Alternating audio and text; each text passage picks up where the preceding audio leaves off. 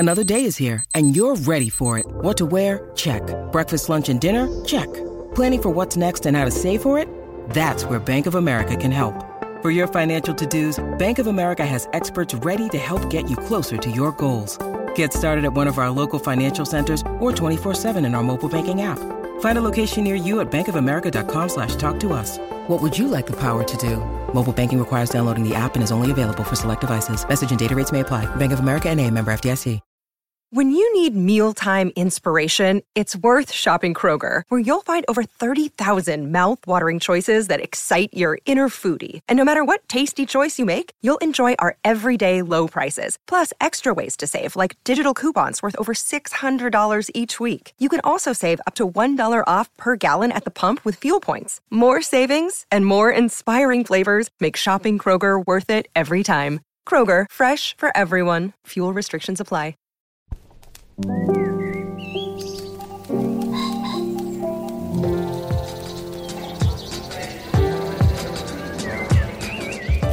I'm Stephen Metcalf, and this is the Slate Culture Gabfest Did the Succession Finale Succeed edition. It's Wednesday, May 31st, 2023. On today's show, the apex predator of peak TV, the epic family dramedy Succession has come to its much anticipated end. We can't wait to get our final say in. After their final say, we will discuss. And then the filmmaker Nicole Holofcener, I would think it's fair to say a Gabfest favorite. She returns with You Hurt My Feelings, a comedy or a romantic comedy of sorts starring Julia Louis-Dreyfus as a writer entering a period of crisis. And finally, Barack Obama, you might know him. He's the documentary filmmaker. He has a series up on Netflix now called Working What We Do All Day. It's inspired by the, classic Studs Terkel book. Also very eager to discuss. Joining me today is Julia Turner of the LA Times. Hey, Julia. Hello, hello. And of course, Dana Stevens is the film critic for Slate.com. Hey, Dana. Hey, Steve. All right, well, let's do it. Let's dive in. Let's make a show. But Julia, I think it bears saying we are making a different kind of show to accommodate a different kind of finale. Yeah, well, usually we would get into the specifics of a finale in a plus segment, but this week it seems like so many people are watching and talking about the Succession finale that we figured we'd do the same. I've never had the occasion to talk about it on the show with you guys. You guys have talked about the show a couple times. So we're going to kick off with a spoilerific discussion of the finale, what happened, what worked, what it meant. If this spoilerific discussion does not interest you, or you want to save it till you've seen the finale, you can skip ahead a number of minutes that our producer will say here. The Succession segment will end around the 20 or 21 minute mark, depending on the number of ads that are inserted at the top of the episode. So try around 20 or 21 minutes. Okay, Steve, take it away. All right, well, I scarcely wrote an introduction. Succession is, of course, the epic, what to even call it, dramedy, tragedy, comedy on HBO. It tells the story of the Roy family patriarch and his search, or as it were, non-search, for a successor to his gigantic Fox-like company. And that search took place principally among his three very emotionally damaged children. It has come to an end after 4 rousingly successful seasons, and the highly anticipated finale, as I'm sure most of you know, was this Sunday night. I think the best thing to do here is just dive in. First with a clip, though, we're going to hear Roman, Shiv, and Kendall, the 3 siblings, each claim that they've been given their late father's blessing to be CEO of his multi-billion-dollar concern. Let's listen. Dad said that it would be me. When? Well, we were getting close again before, and you know this, mostly. And I was texting, and he was warm, and he said when I was with him late one night that it should be. Persuasive. What else did he say when no one was around? That he was the Zodiac killer, that he did Tupac? Whatever. It's fucking, I said it, it's true, and yeah, fuck it. Do whatever you want with that. It's just the fucking truth. Well, he offered it to me too, Rome. Oh, yeah? He fucking promised it to me. Promised. When I was 7. He sat me down at the Candy Kitchen in Bridgehampton, and he fucking promised it to me. 7 years old. Like, Can you imagine? Yeah. Pics or it didn't happen. That was messed up. Like, he shouldn't have done that. No. He shouldn't have said that. All right, Julia, let me start with you. There are so many handles to grab here. I'm just going to turn to you and say, what did you think of the end of the show? I both thought this was an amazing finale, and I particularly admired within it the decision to end the show after 4 years.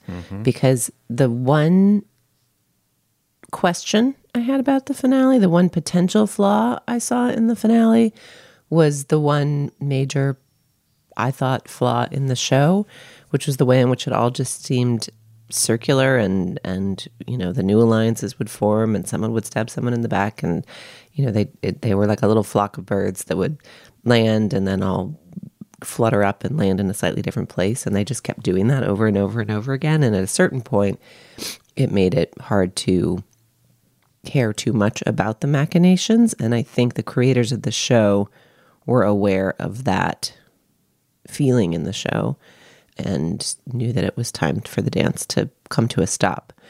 But wow, so many good scenes, so many stunning twists. I want to get to the beautiful, beautiful scene between the siblings in the kitchen in their mother's house, where they're behaving as they did as children, and you can see sort of who they were before they grew up into the gnarled and contorted people that they became. But the question mark scene, I'm going to get right into it. I didn't totally understand why Shiv suddenly decided to tank the deal, or decided she didn't know what her vote should be. Once they get into the conference room and Kendall starts insisting that it should be his and goes so far and so pathologically far as to pretend that he had lied to them when he confessed that he was responsible for the death of the caterer, then her choice is obvious. And I get sort of thematically why in a show called Succession, the woman who is pregnant with the descendant of the Titan might make the choice to become the consort of the CEO rather than the squabbling sibling of the CEO. So all of that made sense, but I didn't totally understood what got her from the camaraderie of the Caribbean kitchen to that hesitation in the boardroom. And I'm curious if you guys have theories. On that specific point, actually, Slate's own Isaac Butler had an interesting theory about this that he floated on Twitter, which I think makes complete sense, is that the moment she leaves the boardroom, she doesn't quite know why. You know, that she feels a sense, it probably is mainly a sort of sense of selfish, you know, why can't it be me? But for whatever reason, she runs out and takes a moment. But that information she subsequently receives when her two brothers join her in that second space and then get into a wrestling match, that really none of them are fit to run the company, and that the only way to salvage whatever scrap of a sibling bond they have left, as we saw in the Meal Fit for a King kitchen scene, is to hand over the company to Matsson. Right. So I have a couple of different thoughts. I think I totally agree with you and Isaac, right? She leaves in a state that indicates she doesn't quite know where her resistance comes from. She doesn't stay and offer a reason. She has to flee.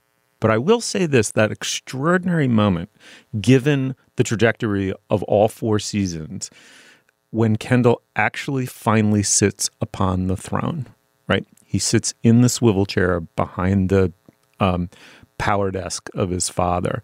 And Kendall does not look like he belongs there. He looks like Dukakis on top of the tank. And he himself does not look comfortable in it. That sight must be deeply unnerving and insulting at some level to Shiv, who's always being schemed against by her patriarchal father, sexist father, and her 2 brothers, who at the end of the day don't take her seriously. And then there's just the simple question of, like, Shiv has another play. She knows her husband is about to be CEO. She doesn't love it. She has to go back to Tom. They're in the quintessential hell is other people marriage, right? As the extraordinary final shot of Shiv, which we'll also get to, shows us one last exquisite, iconic time. But she does have a play, and she can end up on the inside. And as you say, Julia, she can keep that lineage intact, which is kind of wonderful because it's this insanely primitive, like Athenian tragedy at the center of all this, which has to do with bloodlines and successions within a hyper-capitalist universe. It's like a deeply, weirdly anachronistic palimpsest, right? Where something Sophoclean is overlayered with something Shakespearean, is overlaid with, you know, Dallas and Dynasty. I mean, much like, you know, it's a work of art compared to those. But there is a primitive, deeply primitive resolution within this deeply hyper-capitalist and postmodern world, which is that the person bearing Logan's direct descendant is in the inside of the palace. Well, I will also say, I mean, I don't know that it's a concession or a compromise. I mean, it's obviously compromised in many ways, but there's that phone call at the very beginning of the episode where she reaches out to Tom to basically say, do you think maybe we should try? Absolutely. Try a real relationship. Like, she seems to want that. And he says he's not sure. And so, I mean, I think one theory is, you know, I mean, Kendall is so insane in that room. What's her line? I love you, but I can't stomach you. As soon as they get into the sidebar, you understand why she does what she does. But maybe the information about Tom is just kind of slowly seeping into her, and she's realizing that if what she wants is to try with Tom, that it would make sense, that it would be easier to have this child as married parents. Then one way to remain married to Tom is to be the one who crowns him king. And that will also be closer to the company than she probably would be as Kendall's sister. And then I also think, in a way, her whole relationship with Tom, you know, she married him because he was so groveling and so lowly, and she felt so safe being able to stomp all over him. But it's basically once he starts treating her as her dad did and betraying her and stomping on her, that she starts to feel like, oh, this is what love is. I recognize this. Yeah, she starts to respect him. Yeah. Yeah, she starts to respect him for treating her like shit. Yeah, amazing. And so, I mean, I just was amazed by the degree to which this ended up being sort of Shiv's episode and on some level Shiv's show. And she is our entry point character in the pilot, where she's the you know, sane liberal from outside who's coming into this kooky company. She's kind of the Michael Corleone of this, right? Like the heir who might actually be something radically different than the Godfather, and that part of the arc of the whole drama is becoming his father, becoming the Godfather. But in some sense, this is true of all of them, right? It's true of Kendall too, right? Like that, they're all Michael Corleone potentially here. Yeah, I mean, the series does end on Kendall, right? And in some sense, I think structurally the show regards him as the protagonist and the last, the anti-hero. And the last person that you see looking out to sea, being shadowed by Logan's old bodyguard, Colin, is Kendall. And I had something to say about him in the sidebar scene that we keep getting to, the moment that the siblings, go off to that second boardroom to wrestle about the big decision. And I mean, it also provides another motivation for Shiv to sell the company, is that he denies what could be regarded as the sort of Chekhov's gun of the entire series since season 1, which is his, accidental murder of a caterer at Shiv's wedding via that Chappaquiddick-like incident. And yet, when Shiv brings it up at that moment and says, well, I don't think you're fit to lead because you killed that waiter at my wedding, he denies that it happened. I felt bad, and I false memoried it. Like, I'm totally clean. I can do this. Wait, did it happen or did it not happen? It did not happen. It did not happen. I wasn't even there. It did not happen. Dude. Fucking vote for me. I mean, that's just another moment that you really see how dysfunctional he is and also how little he's changed. And that goes to a bigger question than any of the individual characters, which is, what's the genre of Succession? It's something that people have been talking about since the show started. Like, right. You called it a dramedy, but also a Shakespearean tragedy. Yeah. For me, the show is strongest when it's not tragic, although I have to say the funeral episode is one of my favorite episodes of the entire show. It's astounding. But I think that the structure of the show is almost like a sitcom. I mean, it's an hour long, but it is one of those family scenarios where characters don't change, right? And where that circularity that Julia is talking about, which could become somewhat annoying in the middle seasons, is part of what the show is about, is that, there's really not any hope that anybody's going to have a character arc that helps them change to the extent that anyone does. Maybe Shiv does because of that decision she makes. But the Kendall you see at the end, I think, he's both tragic and comic. I mean, he's tragic in that, it's really implied that he is at least thinking about jumping off the pier and killing himself, right? And we've seen him almost drown already in the series and associated him with water and the accident, the water, et cetera. Yeah. But yet there's something comic about the fact that Kendall gonna Kendall, no matter what the surrounding situation might be. No, I totally agree. I mean, there's another genre or literary kind in which people don't change. Tragedy isn't about change or personal growth. It's the opposite. It's about people through a set of horrific circumstances having a blind spot, their characteristic blind spot, ripped away from them, so they have to see their own character. Maybe not whole, but to an extent that they come to understand that their essence and their fate are one horrific thing, right? And I thought that that's what this show was about. To me, this show was very boring in many ways when it was purely about rivalries and Waystar and Gojo and, we're getting $190 a share instead of whatever. I thought it was fun, whatever, but that was just TV. What made it remarkable was it was about an economic inheritance, right, which in their cases is mammoth, and an emotional inheritance, which turns out is equally mammoth and deranging as the economic one. And I thought the show is incredible for taking you in this prurient and very fun way into the inside of the ultra-rich's lives, right? But it also took you into the inside of their egos. And it was a show by implication about how those egos, which are deformed, have deformed the public landscape that the rest of us live in, i.e. not the planes and the houses of the ultra-rich. And so I thought it was a serious satire all along, a morally centered satire. And the second thing I'll say is I agree with Michael Schulman, who wrote The Extraordinary Profile of Jeremy Strong, the actor who plays Kendall, that this is his show in some sense, that his drama, each kid has a person they might have been. Roman is very smart, and you get glimpses of how smart he is. Shiv has a political conscience. Kendall, in some sense, is more achingly hard because Kendall, I do believe, is in search of real personhood at some level. And this other part of him that has been horrifically fucked up by his father will never find it, but will always yearn for it. And it gets bound up over and over again in his own deformed will to power. And so we are seeing the quintessential damage of the rich play out within him in some sense. And the thing that's remarkable about the Schulman profile of Strong is Strong doesn't think he's in a comedy. He sincerely was surprised when Kieran Culkin said, dude, this is a comedy. And he was like, no, it's not.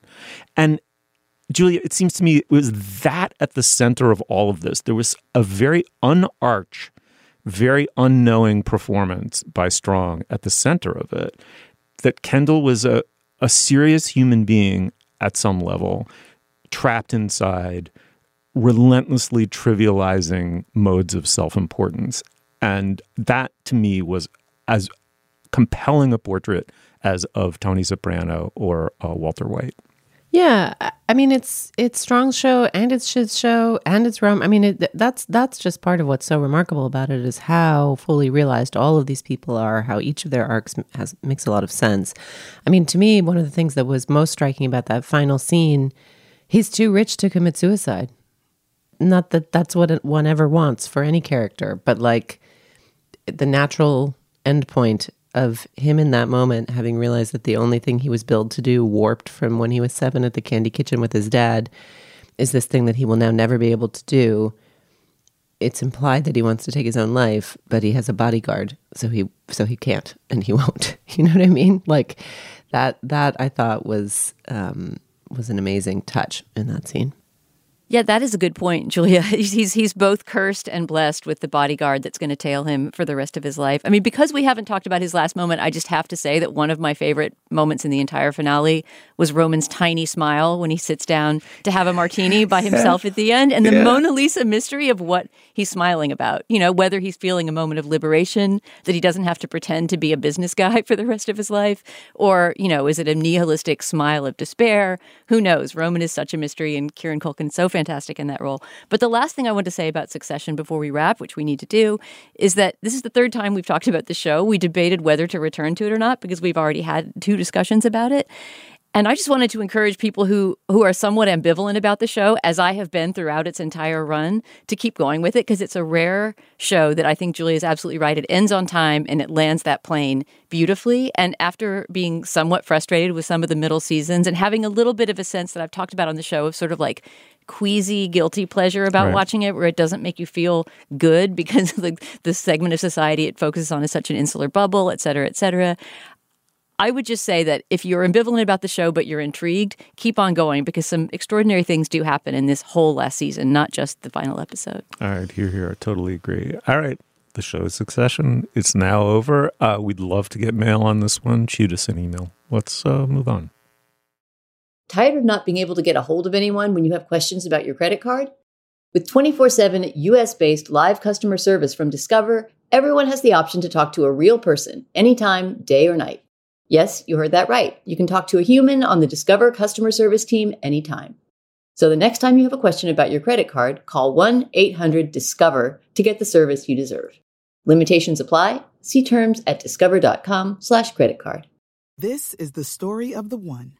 As head of maintenance at a concert hall, he knows the show must always go on. That's why he works behind the scenes, ensuring every light is working, the HVAC is humming, and his facility shines. With Grainger's supplies and solutions for every challenge he faces, plus 24/7 customer support, his venue never misses a beat.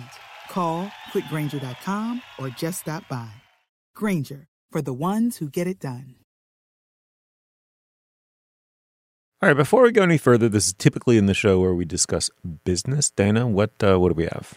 Stephen, once again, we have just one item of business, and that is to tell listeners about our Slate Plus segment. This week, we're answering a question that Julia came up with off the top of her head. She said, we know we've talked before on the show about what's your secret superpower, right? A skill, an everyday skill that you find yourself to be unusually good at and pride yourself on. Julia thought it would be fun to do the inverse of that and ask, what is your secret kryptonite? In other words, what's the thing that you're unusually bad at and nobody knows? We thought this was a great idea, so we will each share 1 or 2 of our secret kryptonites for this week's Slate Plus segment. If you are a Slate Plus member, you'll hear that at the end of the show. And if you're not a Slate Plus member, you can become one by signing up at slate.com/cultureplus. In exchange for your Slate Plus membership, you will get ad-free podcasts. You'll get bonus content like the segment I just described, which many other Slate podcasts offer as well. And best of all, you get unlimited access to all of the writing on slate.com. You will never hit a paywall if you're a Slate Plus member. These memberships really matter to Slate. They help support us and support our show. So please sign up today at slate.com/cultureplus. Once again, that sign up is slate.com/cultureplus. Okay, Steve, what's next? All right. Well, You Hurt My Feelings is the new indie comedy feature film from the filmmaker Nicole Holofcener. It stars Julia Louis-Dreyfus as Beth. She's a creative writing teacher in the process of completing a second book. She's written the book, but it's not out yet. It's her first novel, which makes her feel very vulnerable. And she's married to a therapist who is himself at a tender crux in his own career. Their marriage enters a crisis mode when Beth overhears him admitting to a friend that he dislikes her new book. Tobias Menzies stars as her therapist husband, and Michaela Watkins is her sister, plays her sister. Let's listen to a clip here. Beth is talking to her sister right after they overhear Beth's husband trashing the book. He doesn't love your book, okay? He doesn't love your book. I mean, who cares? Do you understand? I've been working on this book for 2 years, right? I've given him like 1,000,000 drafts to read. And every time he reads it, every single time he tells me how much he loves it. Every single time! Because he just doesn't, get it or whatever. And now my hands have gone numb. Yeah? For real. Okay, can you take a deep breath? I am breathing, Sarah. All right. Would you just... You're going to talk to him. Well, that's a joke. I am never going to be able to look him in the face ever again. Okay, that's over. And let me start with you. Ever since Nicole Holofcener made her debut in the 90s with Walking and Talking and then followed it up with Lovely and Amazing and a series of films since, it's the same thing is always going to be said about her. Her canvas is small, verging on tiny. And that's going to divide audiences. It divided critics. I'm curious to know what you thought of this new one. Oh, I mean, she's one of my faves working. And in fact, when Walking and Talking had its 20th anniversary a few years ago, I interviewed her for Slate and wrote a little tribute to that movie, which I remember was constantly on cable in the 1990s. It was just like a comfort movie that was always there. And I had this sort of guilty relationship to my own love for it. It was sort of like, this movie isn't about anything. It's about this thing that's never in movies, right? Just like two normal friends having sort of a crisis moment in their friendship. And it didn't seem like a big enough deal to be a movie that I loved as much as I did. And the way that movies have changed and moved since then makes movies like that even rarer and more precious. And I now sort of see that the very thing I felt sort of wasn't worth valuing and there must be something wrong with me as a viewer because I loved it so much is what we need to fight to preserve in movies, And I start with that long disquisition on my history with Nicole Holofcener just to say I always look forward to her movies and I'm almost always pleasurably surprised by them. And I think this is one of her best in many, many movies. She's only made 6, I believe. And this is one of my favorite movies of the year so far. It's really hard to get across how funny it is from that clip because, as I say in my review of the movie, she's not a one-liner kind of writer, She's somebody who creates humor out of entire contexts and and out of character studies, which is what this movie really is. It's sort of like a four-way character study among these 4 interrelated characters, right? 2 sisters and their husbands, who all have these kind of crises that are partly personal, partly professional, that are essentially about, does my work matter? Do I matter? And, what will give me the strength to go forward? It's sort of a movie really about white lies in relationships and whether in the end they damage relationships or they help to preserve them. And the movie is wonderfully equivocal on the answer to that. But mainly, I mean, I see this movie as a showcase for Julia Louis-Dreyfus, who is sort of the stand-in. She's the Nicole Holofcener, proxy in the movie.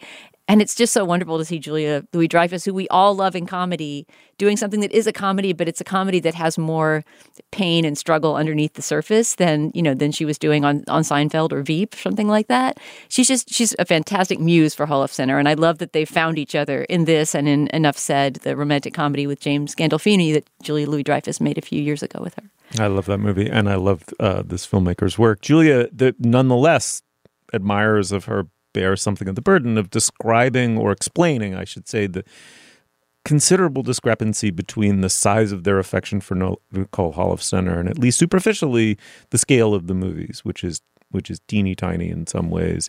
What do you make of all that? I mean, I really enjoyed watching this, as I do all Nicole Holofcener movies. I think the precision of her depiction of human relationships, both what creates joy within them, what creates tension within them, how there can be tension within them that does not actually undermine them. So often in film, sometimes in film relationships are the point, and then sometimes in film relationships are like fleshed out to give you just enough feeling for the next set piece. So it really matters who wins the knife fight on the scaffolding or who does the parkour through the top of Tunisia, so often the relationships are functional to the plot rather than the relationships exist to create stakes for the plot rather than being the plot, the very, very subtle fluctuations in human relationships being the plot themselves. So I always love that. I had 2 slightly conflicting responses to this, which is that always Holofcener's world has felt pretty niche or very specific, but also the questions have been universal. What happens when there's a crisis in a friendship? What happens when friends end up with differing amounts of money, as in Friends with Money?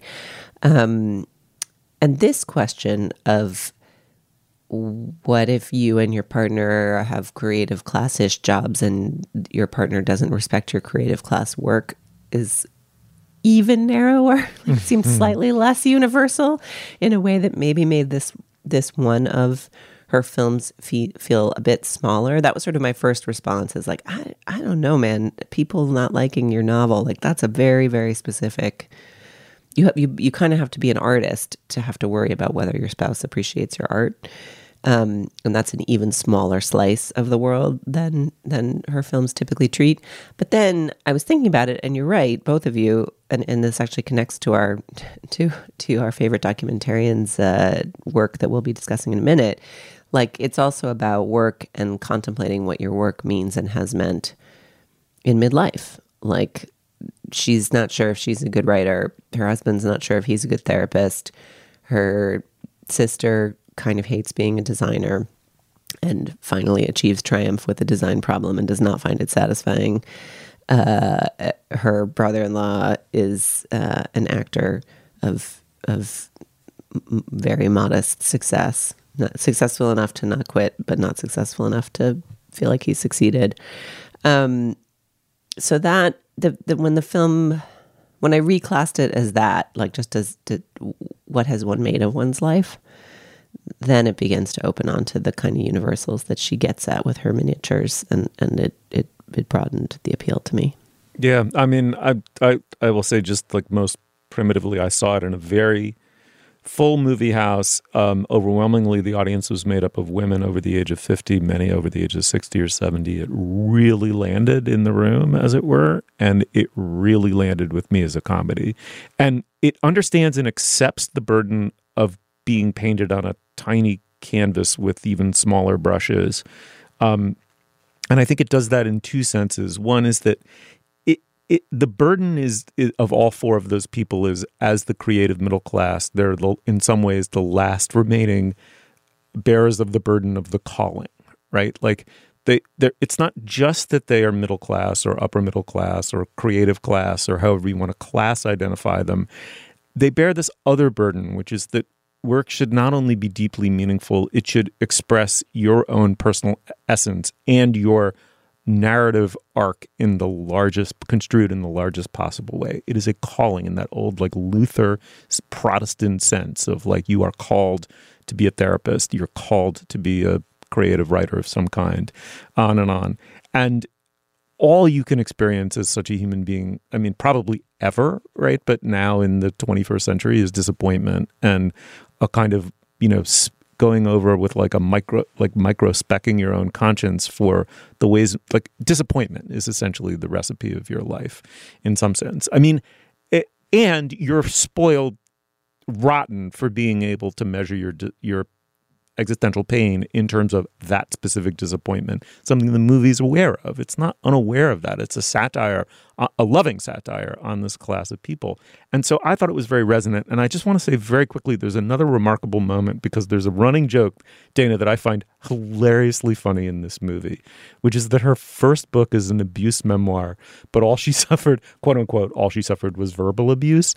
And the script is and Julia Louis-Dreyfus is very funny about that, like kind of talking up the verbal abuse that she got from her father. And it's a hilarious joke. And then there's a scene in which another person sympathizes, has read the book and admires it, and sympathizes. And you realize her deceased father destroyed her. It's like the shadow of Logan Roy in a much smaller environment. And the movie, in this gentle way, says, you all laughed. We laughed. I laughed writing it. This woman's pain is very real. And Julia Louis-Dreyfus is up to the task of depicting that. She's a wonderful dramatic actress, and she's terrific in this. Yeah, and in a beautiful piece of detailed writing. And here's where Nicole Hollis Center really shines as a writer. Her movies sound very naturalistic, the dialogue, but every detail matters. There's a scene where Julia Louis-Dreyfus's character is all alone. She's looking at her manuscript, which she now hates, of course, and insulting herself over and over. And the term that she uses, right, the insult she's throwing at herself, it comes out later, is what her father used to call her when she was a child. And it's something that the movie doesn't showcase or highlight. You have to just pick it up as it goes. That's beautiful. I hadn't noticed that. I noticed them disparately but not together. That's lovely. Why don't we button it there? We more or less cherish this person's work, and this is a great example of it. Check it out. You Hurt My Feelings. It's in theaters now. Of course, it'll be streaming one day, but maybe go see it with an audience. You will laugh. All right, let's move on. I want to tell you about a new show from the Financial Times called Life and Art from FT Weekend, hosted by me, Lila Raptopoulos. Life and Art is twice a week. On Mondays, I have a guest on to talk about life and how to live a good one. Everything from winter travel to cooking to living more creatively. And on Fridays, we talk art. Two FT journalists and I discuss a piece of culture that's in the air. New music, movies, and more. Find Life and Art from FT Weekend wherever you listen. All right, well, Working, What We Do All Day is a 4-parter on Netflix. It's a docuseries from Barack and Michelle Obama. It's much of it is directed by Carolyn Suh of She of Salt, Fat, Acid, Heat. And it's inspired by the Studs Terkel classic. The book Working came out in the 70s, in which Terkel interviewed workers across the American economy. Here, Barack Obama is host and the voiceover talent, and he follows the day-to-day lives of 12 people. They're in home care, hospitality, and tech. The show begins at the service worker level and then makes its way up over the course of it to the C-suite. In the clip, you're going to hear Barack Obama talking to a woman named Randy. She's a home care aide in Mississippi, and the two of them walk around a grocery store. It's a Piggly Wiggly, actually. I've been in a Piggly Wiggly, and they're casually chatting. Let's have a listen. Do you have an idea in your mind about what work should be? Because some folks, like my mother-in-law and my grandmother, their attitude was, I don't go to work to feel good or to get meaning, or I go to work to pay my bills. And I think younger folks, I think our attitude, you notice how I said our attitude? Mm-hmm. Yeah. You're young as you feel, baby. But especially with your generation, I think sometimes people expect that they should feel fulfilled in their work, that paying the bills isn't enough. I just want to be at home, on my porch, in my rocking chair. My refrigerator's full, my bills is paid, my child is killed. That's the dream. You find that's peace. You feel like it's harder for folks now than it used to be to just do what you described? Yes. How come? It's $6.15 for a box of cereal. Because stuff's expensive. I make $10 an hour. Julia, let me start with you. This is a rare show that's kind of thematically linked across all three topics: the ultra-rich, the creative middle class. And here, the service industry workers, at least the show begins with the essential workers, the truly essential workers that prop up the entire economy and make up about 50% of the country population-wise. What did you make of this show? Well, we should note that Obama is in good company in wanting to revive Studs Terkel's Working, since, of course, the Slate podcast Working, founded by David Plotz, was done so with the same spirit in mind. I wished this show were more like Studs Terkel's Working, I think. I think with the Obamas have had this lucrative deal as their company Higher Ground with Netflix. They've financed and made a couple different things. I was interested in seeing what Obama wanted to make of the question of work at this moment in his post-presidency, and at this moment in the post-pandemic, when I think in general the national relationship to work has somewhat changed. And the documentary was disappointing to me on a couple levels. One, it was, I think, forced in its polemic. I mean, it was super interesting to follow along with a Uber Eats driver and understand the actual economics of that gig economy job, and work has changed even since Slate relaunched Working however many years ago. So the particulars of the people whose jobs and lives were shown were certainly interesting, which is always the enduring appeal of the original idea. But it feels like Obama kind of can't resist actually just making the political argument. And if what it takes to get Netflix to make a documentary about class divides in America is Obama as the host and narrator, okay, fine. But Higher Ground, also financed or produced American Factory, that extraordinary documentary we saw, which was just so much more revealing in certain ways about working life.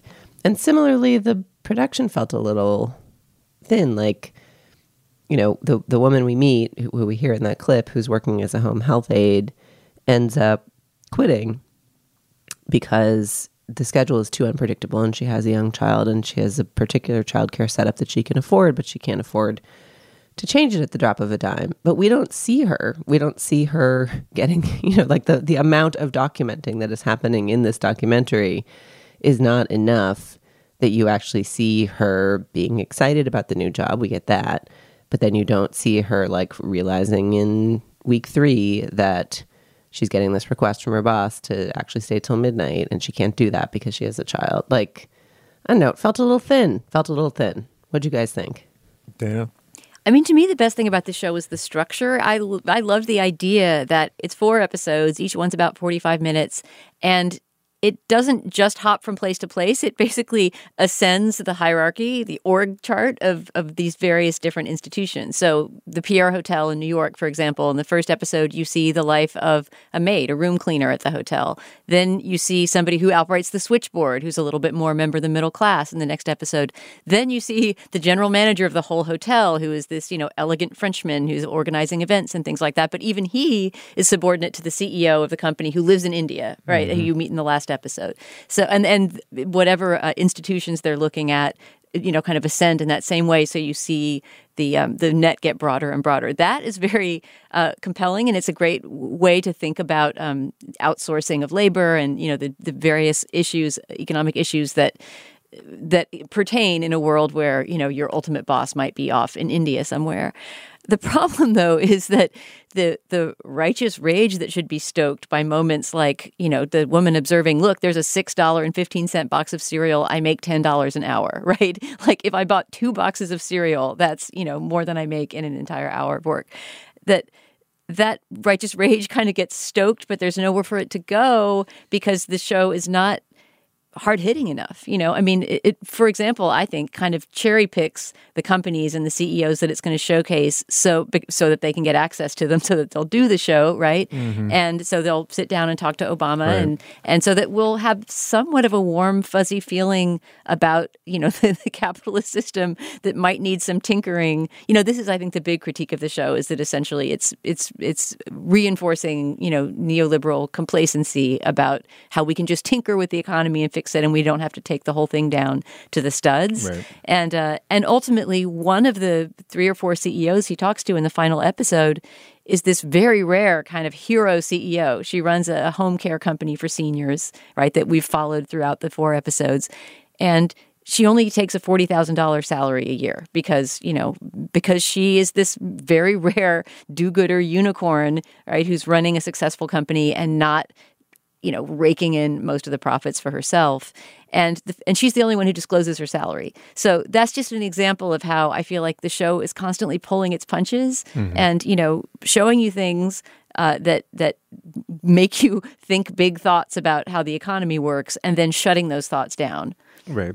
I mean, it's like I did feel, oh dear, I'm eating my Obama vegetables all over again. It really brought me back to his presidency in all the good ways and the bad ways. I think the show is wonderful in all the ways the Obama presidency was wonderful, that this kind, intelligent, thoughtful, articulate, brilliant man was ever in charge of our country is just extraordinary.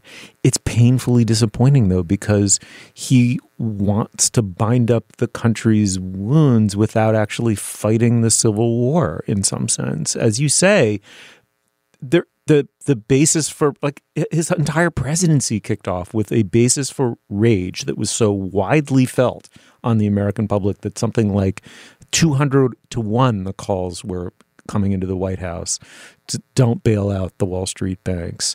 And Obama kind of played it down the middle, and his presidency got off to exactly the wrong start, right? And in some sense, it's the same thing. There's this rage that you feel watching this, right? This world defined by penury wages, peonage, and social invisibility, which the show is doing a wonderful job showing you up close. There are these intelligent gestures to the idea that the gig and hustle economy didn't come from nowhere. And the one that I found most heartbreaking, Julia, was the Kodak. They flash back to this quintessential company that got Darwined out of existence, Kodak, physical film in analog cameras. And the point that they make is that you were an integrated, you weren't a gig worker or a contracted worker if you were at the bottom of the totem pole there. You were actually enfolded within the structure of the company as a full employee with benefits and a pension. And you attended the picnics and you were part of a community created by the company that, highly paternalistic and imperfect in many ways. But the documentary is explicit about the social visibility and the basic level of decency and care conferred upon you by that paternalistic system. And the country didn't just de-unionize. And there's this gesture at the beginning of the second episode about the 1980s and the shift that happened then. But you have to do justice to the outright greed and villainy that went into making that change. And Obama, at the end of the day, longs to be a consensus figure on the order of Lincoln. And as a symbolic one, he is for obvious reasons. But as a substantive one, I think he proof-rocked it. He didn't dare to eat the peach of socialism. Yeah, I mean, look, I'm glad this exists. Like, of all the things that Netflix is putting into the world at a moment when it's probably about to start putting fewer things into the world, as are all of the competitor companies in Hollywood, like the notion that Obama is using his producing power to put stories of inequality into the world and to remind us of, the economic reality at the opposite end of the spectrum of Succession is good. It's clearly a thematic interest in their work. This project seemed less effective to me than, American Factory, or a project where they hire or support the work of really top-notch people and kind of stay out of the way. I mean, I think just as a host, Obama he wasn't interviewing these people. It doesn't seem like he met with most of them. There's a couple scenes, that scene of him in the grocery store is unusual, right? Like there's not, we spend a lot of time with the subjects without Obama around as well. And so I almost wonder if his level of involvement on this one was sort of a distorting influence. And if stories of inequality are going to continue to be told, and that's part of what Obama is doing with his post-presidency, like better than the alternative. All right. It's on Netflix. It's called Working What We Do All Day. Check it out. Tell us what you thought. Let's move on. All right. Well, now is the moment in our podcast when we endorse. Dana, what do you have? Steve, flowing out of the conversation we just had about this new Netflix show based on Studs Terkel's book, Working, I'm going to recommend Studs Terkel's radio show. I guess now it's a podcast, but his very long-running radio show on WFMT in Chicago. Really long running. We're talking, this show ran for 45 years, from 1952 to 1997. And it was just simply an interview format. He would talk to a different person about their work every day. I believe it was on every single weekday in Chicago for 45 years, which is just an insane legacy, along with everything else he was doing during that time. And nobody interviews quite like Studs Terkel. He could sit down with anyone. He was really a sort of a man of the people. He could have done very well what Obama does in Piggly Wiggly with that woman pushing a grocery cart. But he could also sit down with, statesmen, artists, just talk to anyone about anything. The way I happened to discover this archive, the WFMT archive of Terkel interviews, is because he interviewed Buster Keaton in 1960. And it's one of the best conversations anyone ever had with this very taciturn man who liked to tell the same stories over and over and didn't really like to be interviewed. But Studs Terkel really gets into the meat of sort of, what was your process making movies, and manages to find questions that he wants to answer and gets him to tell stories he never told anywhere else. So that's worth listening to. But he also talks to, everyone. He talks to James Baldwin. He talks to the mime Marcel Marceau. He talks to Woodward and Bernstein right after Watergate in 1974. So like a great moment to talk about, what they had just meant to the culture. Nora Ephron is on, it's just a giant, every sort of, intellectual artist or sort of political figure you can think of from that 45-year period is as likely as not to show up in the archive. And it's very nicely organized online with a database that's nicely searchable. We'll put a link to it on our show page, but it's, WFMT.com. Go to the Studs Terkel archive. That's amazing. Oh, my Lord. I'm going to lose myself in that. Thank you, Dana. Julia. So cool. Yeah. So cool. What do you have, Julia? Okay. This is a classic sky is blue, up is up, down is down endorsement from JT here. But discovering this changed my life, and on the off chance it changes the life of even one listener, I think it is worth sharing. I did not know about freezing crusty bread sliced. Did you guys know about this? Do you know about this? I mean, the concept of freezing bread, yeah, bread freezes well. My parents always freeze their bread. And then you get it out slice by slice and toast it. And toast it. This is your life hack? Yes, I didn't know this. I basically thought that when you bought like a beautiful bowl of bread, you had to like eat as much as you wanted as fast as you could. And then like it got sad and hard in its little bag on the counter. And then you just were like, oh, bummer, maybe I should make it into breadcrumbs, or you threw it out.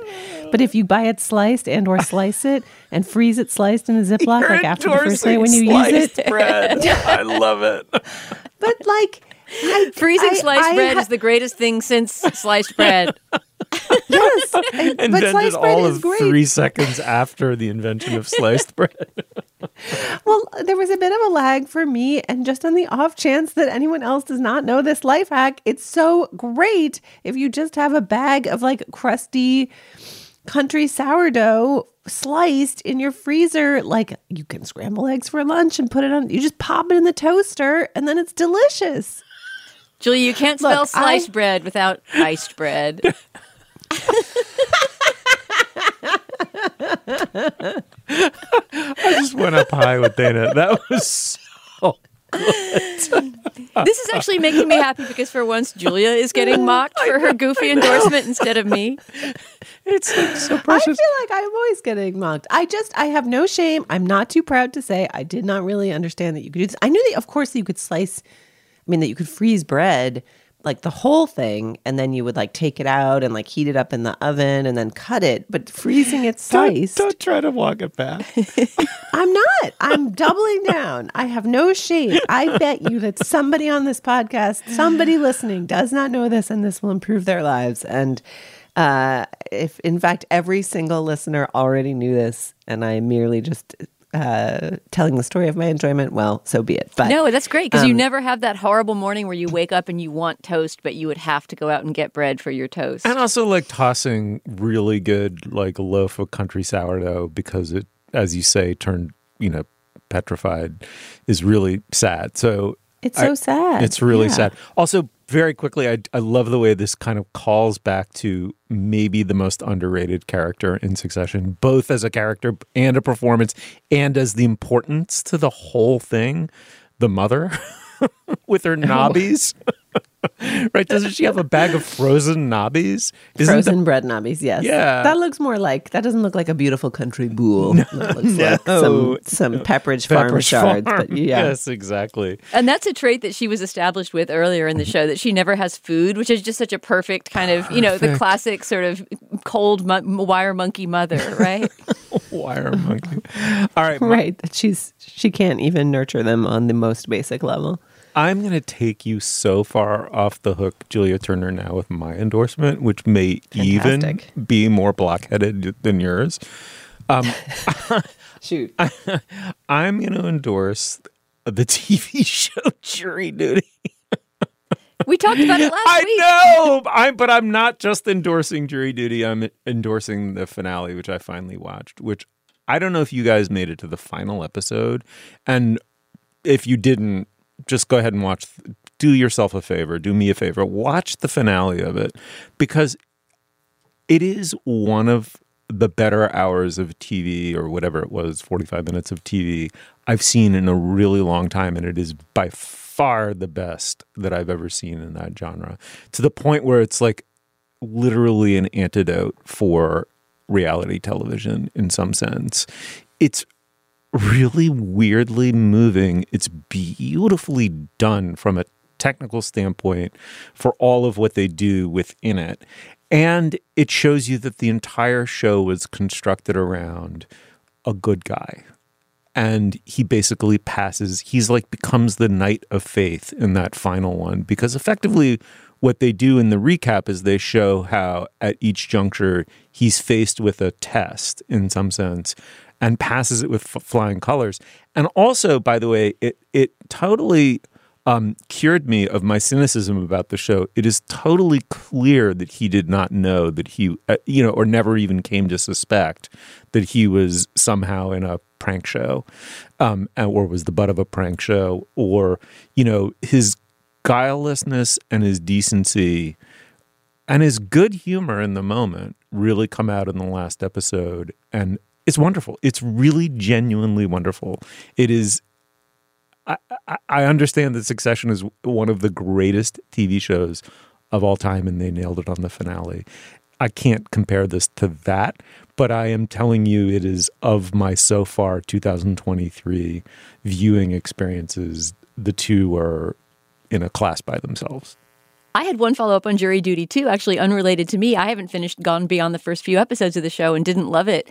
But the other night, I heard my actor daughter snorting away in the other room with laughter. And what did she discover on her own but Jury Duty? And specifically, she loved it as an actor. She said, "Mom, you've got to watch this Jury Duty." I said, "Oh, we watched some of it for the show." And she said, "Oh, but the things that the way it's between scripted and unscripted." I think for her, the idea of the challenge of being like an improv actor who has a certain amount of points you have to get across in a real scenario, but you do it in your own way, just seemed like such a challenge. And she considered the performances of the hired actors who were pretending to be jurors just like towering. And if she's gotten to the end, ask her about it. Jury Duty, the final episode. That's my endorsement.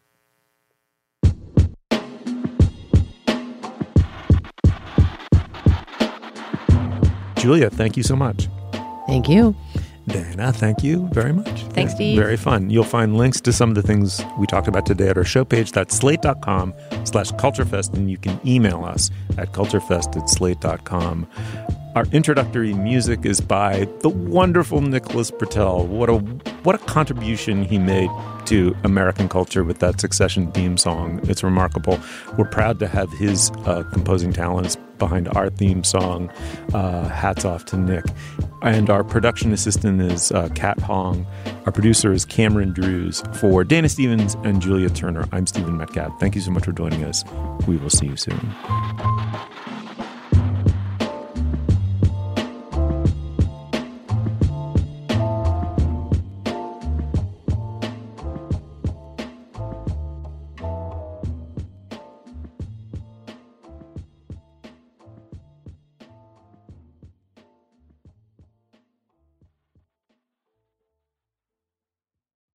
It is Ryan here, and I have a question for you. What do you do when you win? Like, are you a fist pumper, a woo-hooer, a hand clapper, a high-fiver? I kind of like the high-five, but if you want to hone in on those winning moves, check out Chumba Casino. At ChumbaCasino.com, choose from hundreds of social casino-style games for your chance to redeem serious cash prizes. There are new game releases weekly, plus free daily bonuses, so don't wait. Start having the most fun ever at ChumbaCasino.com. No purchase necessary. VGW Group. Void where prohibited by law. See terms and conditions. 18+.